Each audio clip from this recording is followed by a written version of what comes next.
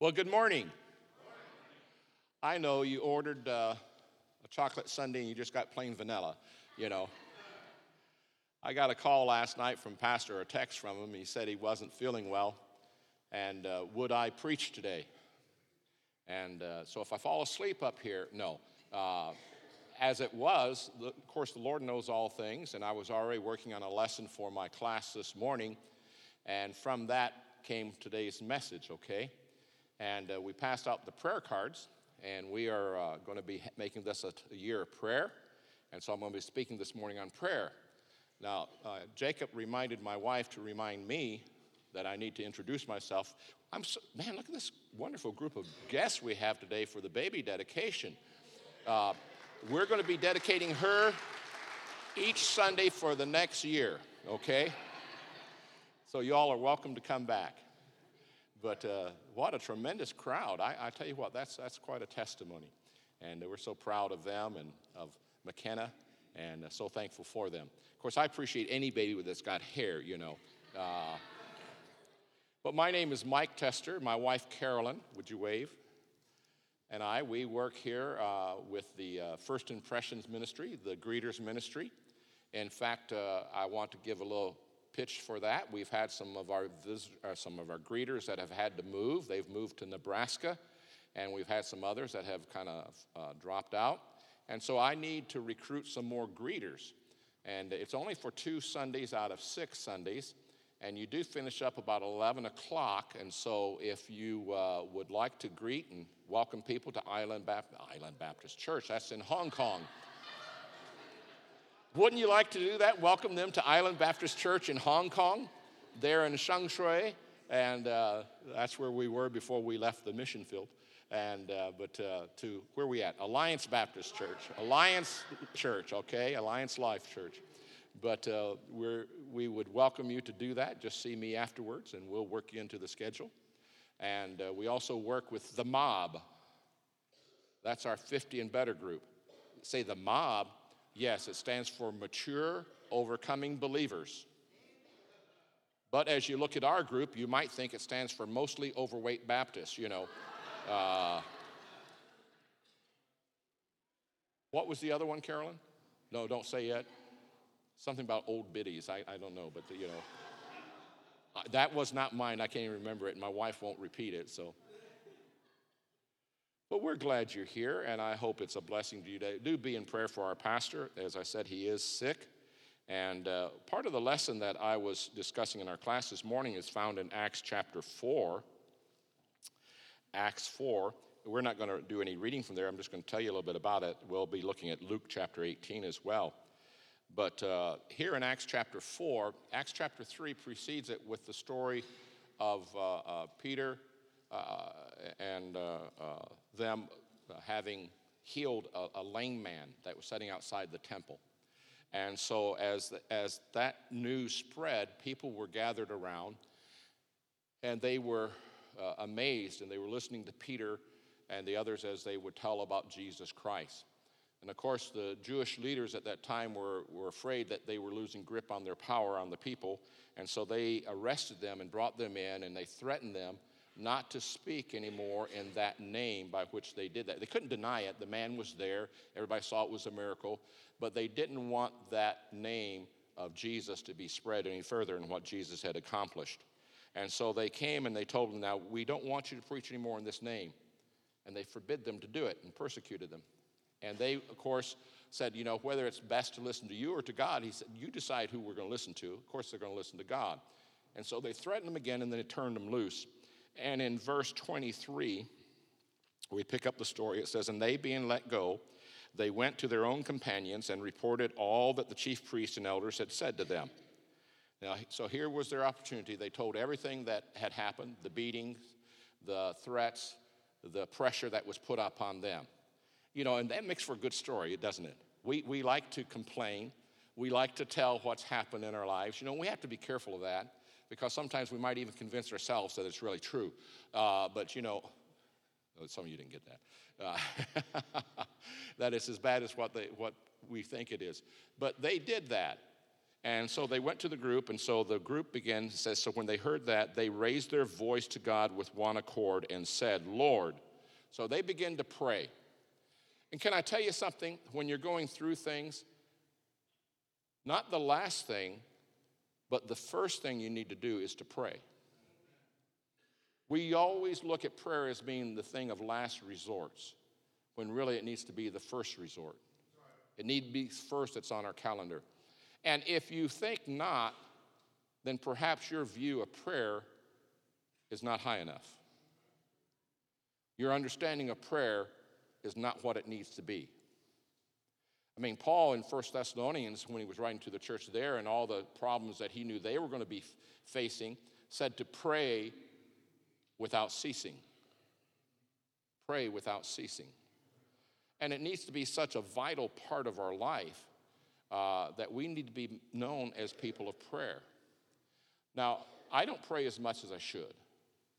I think it's pretty safe to say you don't pray as much as you should.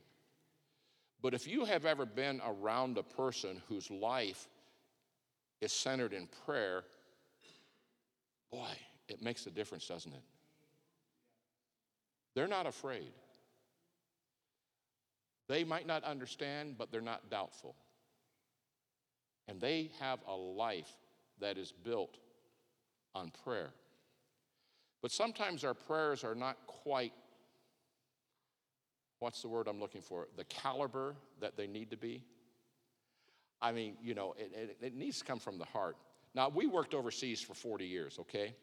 And we had a lot of people that were not familiar with Christians, not familiar with church, and not familiar with the language of the Bible, you know, and they were always intimidated to pray out loud, usually, in front of other people. They sometimes had trouble learning how to pray themselves, you know, they didn't quite know how to do it. And they were always afraid that they wouldn't have those phrases. And, you know, if you've been saved for any length of time, if you've been a believer for any length of time, we kind of pick up a different vocabulary, don't we? You know? And for some of you, that might be too much mafan. Now you say, mafan? Yeah, that's Chinese. See, every once in a while I'll throw in a Chinese word because I've used it for 40 years, you know, and you have no idea what I'm saying. And it means too much trouble. So sometimes, you know, it's just a little bit too much trouble to use those new terminologies and things. And so we're intimidated by it. But I've learned the best praying is that which is done from the heart, and it's like talking to God. Okay? We all have our different accents. We all have our different backgrounds. And it doesn't hurt to pray right where you are. You don't have to learn all the terms. You don't have to do any of that. You just need to talk to God. And I think that's the spirit and the attitude that we need to learn, is that prayer is just talking with God. Reading His Word is God talking to us. You know? And sometimes the answer is there all along. And we need to look for it. But here they begin to pray. All right, now this is what I want you to notice. They said, Lord, you are God who made the heavens and the earth and the sea and all that is in them, who by the mouth of your servant David have said, why did the nation rage and the people plot vain things?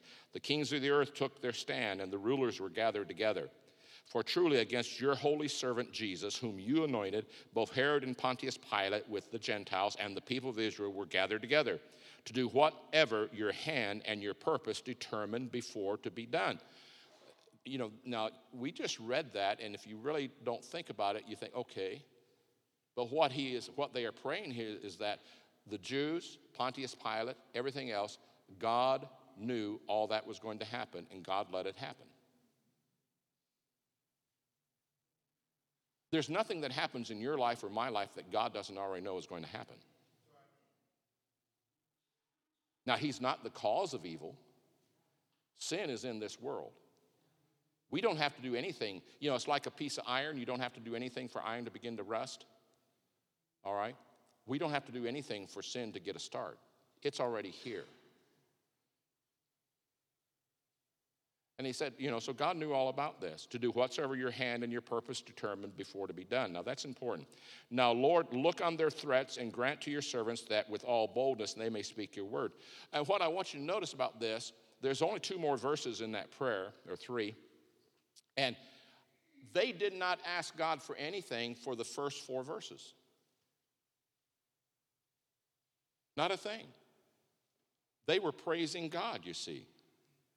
They were praising God for what he had done before they ever asked God for. And then they didn't ask him to take it away. They asked what? That we will be bold during this time. That we will have courage during this time. That we will have faith during this time. Now, you can't build muscles if you don't exercise those muscles. You know, the Bible talks about no faith, little faith, faith, and much faith. Now, you can look at me and say, boy, he really doesn't, does he? He doesn't do a lot of exercising. You get some of these young guys up here, you know, and they got the rippling muscles and things like this, you know. Yeah. Genetics. We have all sorts of excuses, don't we? But faith cometh by hearing, and hearing by the word of God. You learn to pray by praying, all right? So this was in Acts. This was 2 chapters after Pentecost, after the resurrection of Jesus Christ, all right? Pentecost was 50 days after that time. 1st and 2nd Thessalonians are 2 of the earliest books written in the New Testament. All right? And so, you know, in one of those, he says, 1 Thessalonians 5:17, pray without ceasing, right? And so you have all of this. And we look in Luke chapter 18, and that's where we're going to be for a little bit. Not very long, just for a little bit. This is just a little bit before Christ was crucified. And in Luke chapter 18, he speaks parables unto them, and the purpose of those parables would be that men always ought to pray and not lose heart. He must have been a good teacher because he was teaching them using parables on why they should pray. And within 2 months after he was crucified and gone from them, and they were amidst the persecution, what's one of the things they learned to do? Pray. Pray. And the reason why he chose that time to teach that, because in chapter 17 of the book of Luke, he's talking about the last days and the fact that he would be coming again. And he likened the last days to the days of Noah. If you know anything about the Old Testament, the days of Noah, we know the world situation that Noah lived in, all the sin that was there, all the problems that were there that were rampant. And it was a wicked time. And so he likened the last days before his return, before Christ's return, to those of the day of Noah, that they would be difficult days, days that would not be conducive to faith. I think if we look at today's world, we're intimidated to speak out about our faith and about what's right. We're intimidated to take the stands, perhaps sometimes, that we need to take. We're afraid to speak out against the injustices, against the sin, against the different things. And, you know, we've let the world shape our thinking on that. And so we just kind of keep our mouths shut. So now he's talking to them about living lives of faith in those days that are devoid of faith. So I would dare say that he's also talking to us about living our lives in a world that is devoid of faith. All right? During World War II, when the bombing was so intense on the city of London, a sign appeared in front of one of the churches in London that read, "If your knees knock together, kneel on them." If your knees knock together, kneel on them. That's almost a restatement of what our Lord said here in this parable, the reason for his teaching, that men ought always to pray and not to faint. And it's in our times of deepest trouble and trials and heartache. You know, and I look out over this group and I see a lot of people that I don't know, But I see some folks that I know you are going through deep waters in your lives. I know you're struggling with job. I know you're struggling with your relationship with your spouse. I know you're struggling perhaps with older parents that are needing help or in bad health. I know that you're troubled with your kids. We live in a world of trouble. And while living in a world of trouble, we need to learn that we are also in a world of faith.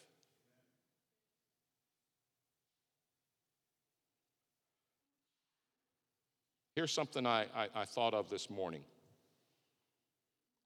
The purpose of praying is to change us, not necessarily change our circumstances.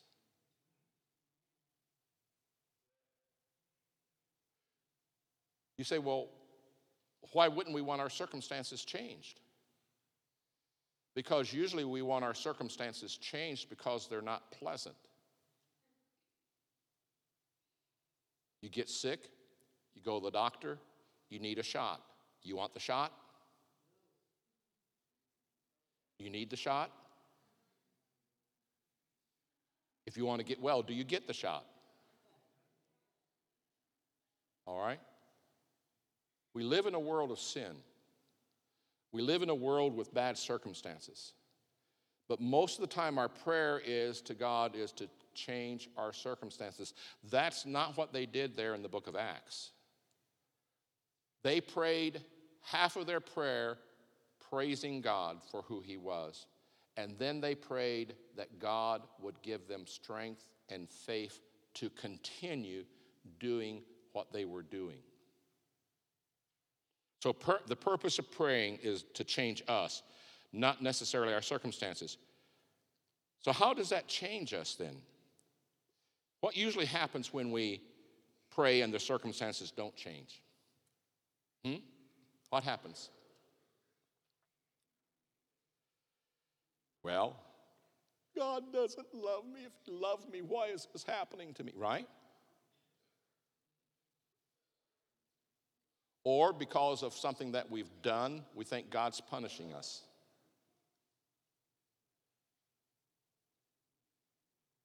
Sin has its results. God didn't cause the results. The results are there. We make bad choices. And with the bad choices come the bad consequences. Or our accuser is there. And just like he accused Adam and Eve in the garden, and Job, and all the different ones, he accuses us. He makes us think that God is not good. If he was good, these things wouldn't happen to you. He wants us to doubt the goodness of God. Now, it's easy in a situation like this to think about the goodness of God and to praise God. But when you're in the hospital and you're holding the hand of that one who's dying, can you thank God for his goodness? Not so easy, is it? When the doctor comes with those words, it's cancer.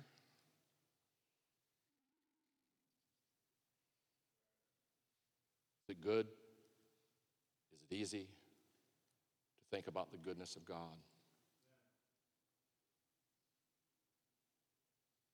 You need to read Philippians chapter 4 on that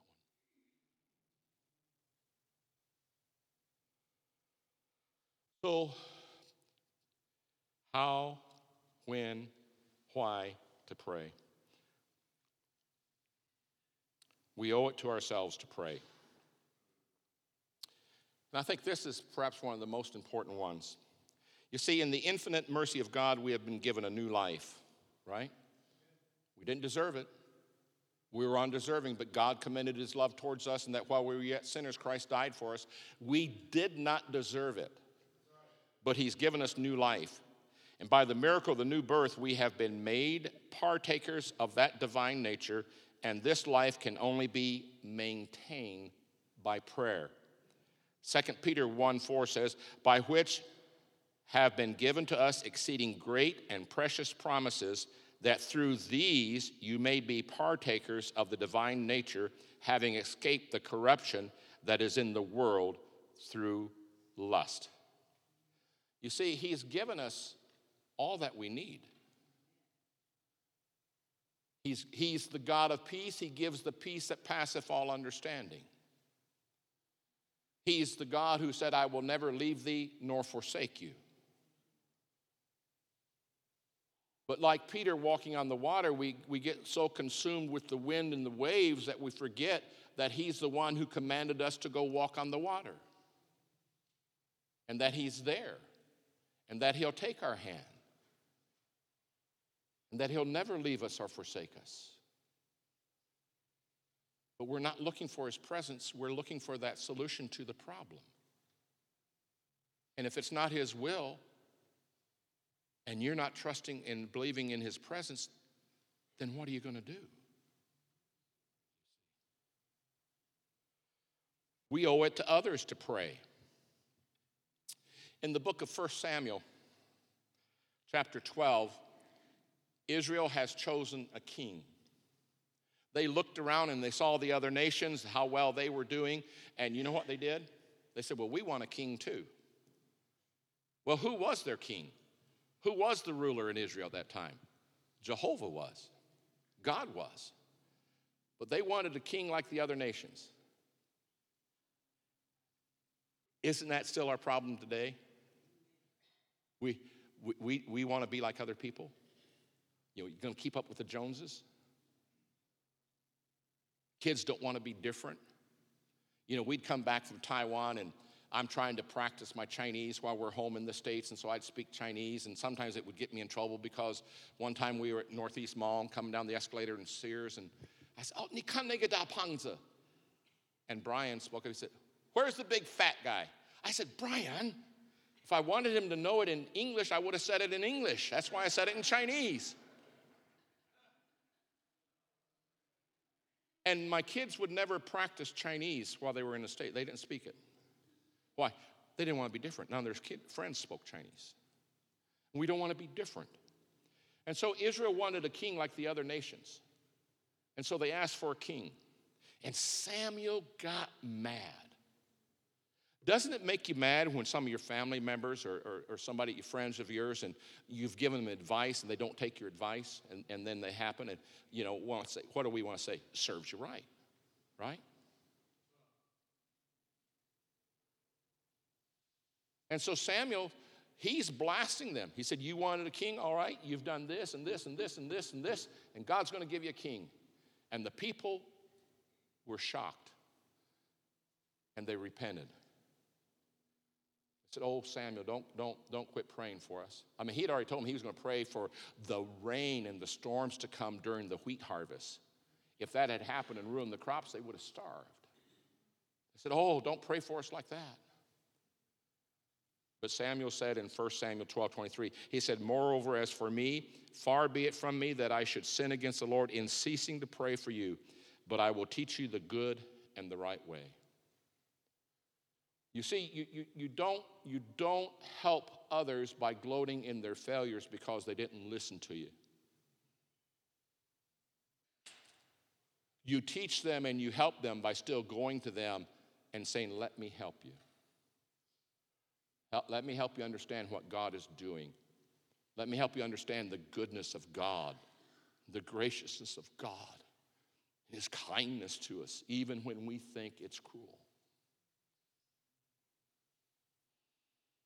Secondly, we need to pray because it glorifies God. We saw in 2 Peter there, 1:4, it says, he has given us what? Very great and precious promises. And each of those great and precious promises invites us to trust him and to receive and to secure from him all that we need for life and service down here.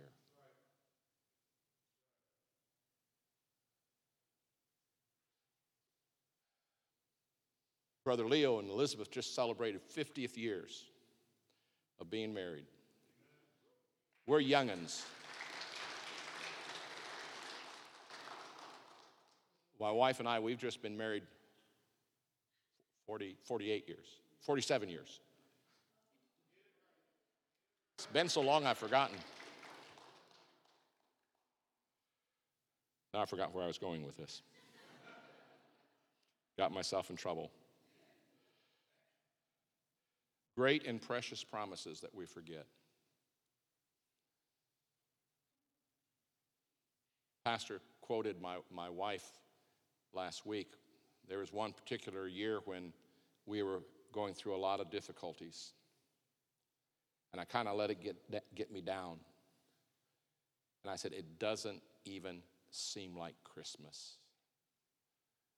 You know what she did?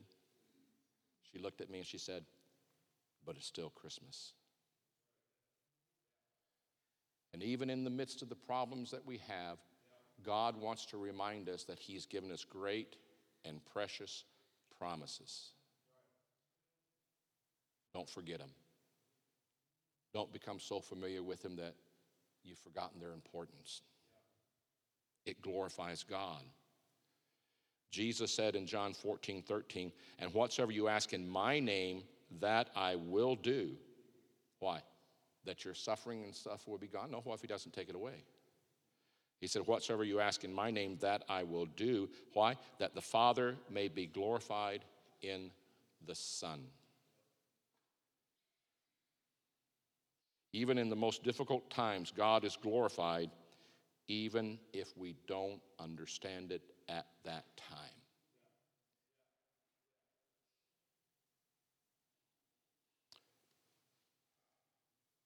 First 12 chapters of the book of John is concerning the life of Jesus Christ. Chapter 13 on is concerning the last week of Christ's life. Did you know that? And in John chapter 13, or John chapter 14 is when Jesus said that if you ask anything in my name, I will do it, that the Father would be glorified in me. Well, John 17 in verse 1, Jesus said this. Jesus spake these words. He lifted up his eyes to heaven and said, Father, the hour has come. What hour? Remember during his lifetime when they wanted to make him king? And he would walk out from the midst of them when they wanted to make him king? I mean, they wanted to glorify him. They wanted to set him on the throne. They wanted to make him king. Why? Because he was going to get rid of their enemies, they thought. They thought that's why he came. And when Jesus didn't overthrow the Romans, that's part of the reason why Judas betrayed him. He thought he had failed. He wasn't going to do what they thought he was going to do. Just like us, he doesn't always do what we think he's going to do.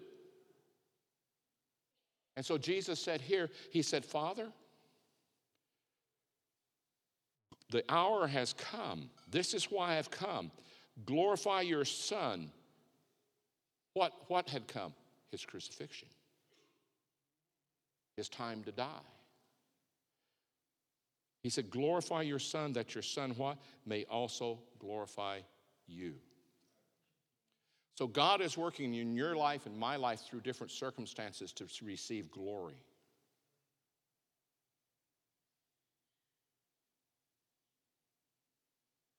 And there's nothing more glorifying of God that when in the midst of these trials and these troubles that other people see the faith that comes shining through, that we still trust Him. Why should we pray, or when should we pray? 1 Chronicles 16, verse 11 says, seek the Lord and His strength, seek His face evermore. Always. We should always pray. Ephesians 6:18 says, praying always with all prayer and supplication in the Spirit, being watchful to this end with all perseverance and supplication for all saints. There in 1 Thessalonians it says, pray without ceasing. We need to make that the first thing that comes to our mind, not the last thing. And the way we do that is by putting it into practice. Oh, you won't be, so, it's like anything. You start off and you forget and Then you come back again. But the more you do it, they say it takes what, 6 weeks of doing something for it to become a habit? And we just need to practice it. Going to him in prayer. We need to pray at regular stated times, or maybe perhaps it'd be better to say more purposefully. Okay? More purposefully. Psalm 55:17 says, evening and morning and at noon will I pray and cry aloud, and he shall hear my voice. Make it a habit. And that's what Daniel did. In Daniel 6:10, it says, now when Daniel knew that the writing was signed, he went home. What writing? The decree. They were out to get Daniel. Sometimes, as Yogi Berra says, just because you're paranoid doesn't mean they're not really out to get you. You remember that? You don't even know who Yogi Berra are, most of you, do you? Just because you're paranoid doesn't mean that they're not really out to get you, okay? And Daniel went into his room to pray, as he always did, because the decree had been signed, got the king to sign it by his enemies, that if they made prayer to any other god other than the king, they would be thrown into a den of lions. And so he knew that was signed, and it says he went home, and in his upper room, with his windows open towards Jerusalem, he knelt down on his knees 3 times that day and prayed and gave thanks before his God, what? As was his custom since early days. Colossians 4:3 says, continue earnestly in prayer, being vigilant in it with thanksgiving. We need to pray when we're urged by the Holy Spirit. First time in my life, I was walking through Walmart the other day. Carolyn was a few feet behind me. A guy came out, from the side, and I'm going this way, and our eyes just met, and I went on, and Carolyn caught up with me, and then he came up, and he said, he said, I don't know why. He says, but the Lord said to pray for you. He said, is there anything you need that I can pray for? That's strange. I said, yeah. I said, our son is in China now. He's working on trying to get his visas, his work visa, so he can go back and get his work permit so he can get his visas to be able to go back to China. They're missionaries. Quote, unquote. Okay? Take that off. He said, okay, I will. And he prayed. Stephen just got back from China. He got his work permit in 30 minutes. And what usually takes a week or more, he got the next day for the visas.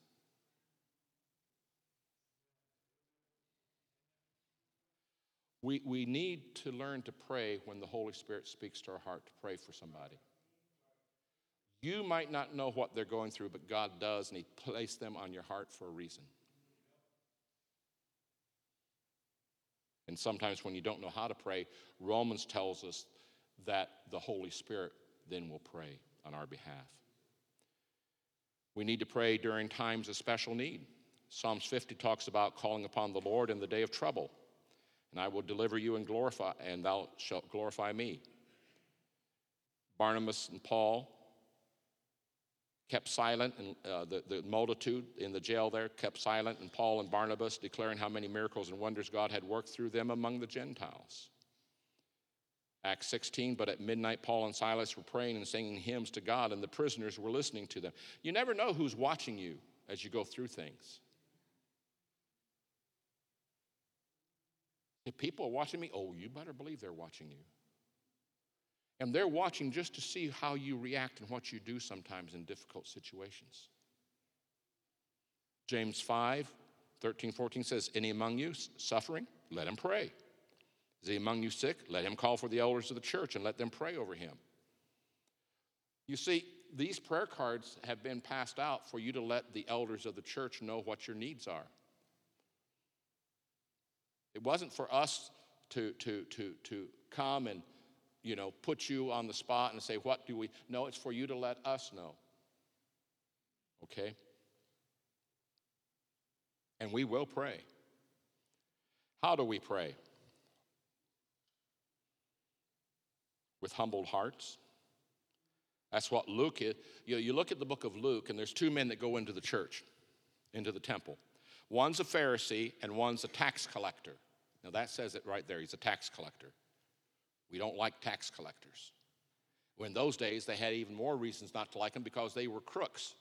Why? Because they would tell you how much tax you owed, and they would give that small amount that went to the government, and they'd keep the rest.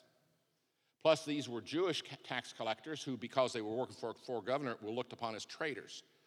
So here's the Pharisee, the religious guy, and here's the tax collector. And the religious guy, he stands up and said, well, God, I'm glad I'm not like him. I tithe of all that I have. I fast twice a week. I do this, I do that, so on and so forth. Now, what was he doing? He was boasting in himself. But the tax collector, he's over there. He wouldn't even look up to heaven. He just beat upon his chest and he said, God, be merciful to me, a sinner. And Jesus said it was that man that went from there justified and not the religious man. Why? He had a humble spirit, a humble heart. We're to pray with a persistent heart. There in Luke 18, in these parables, talks about the widow who came in night after night. She beat and knocked on the door persistently.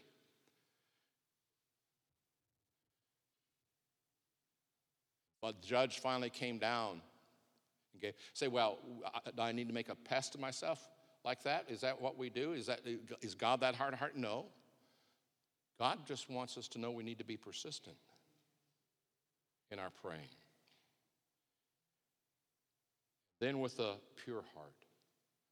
The other story is about the rich young ruler. And he said, what must I do to inherit eternal life? And he said, well, you have all these commands. He said, those I've done. We need a pure heart. We need a pure heart. And then finally, we need a heart of faith.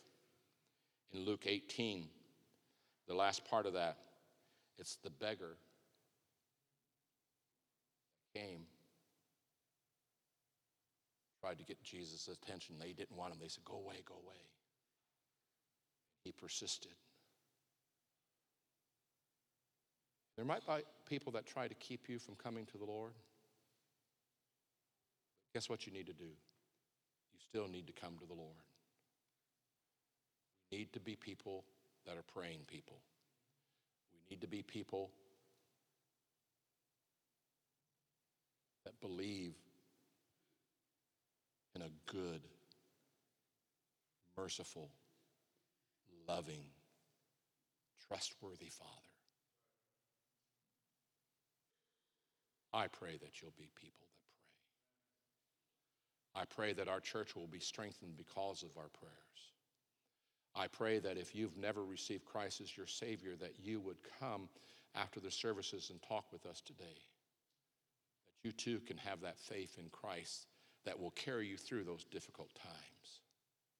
That you would trust Him, believe in Him, thank Him, and praise Him for who He is. Let's pray.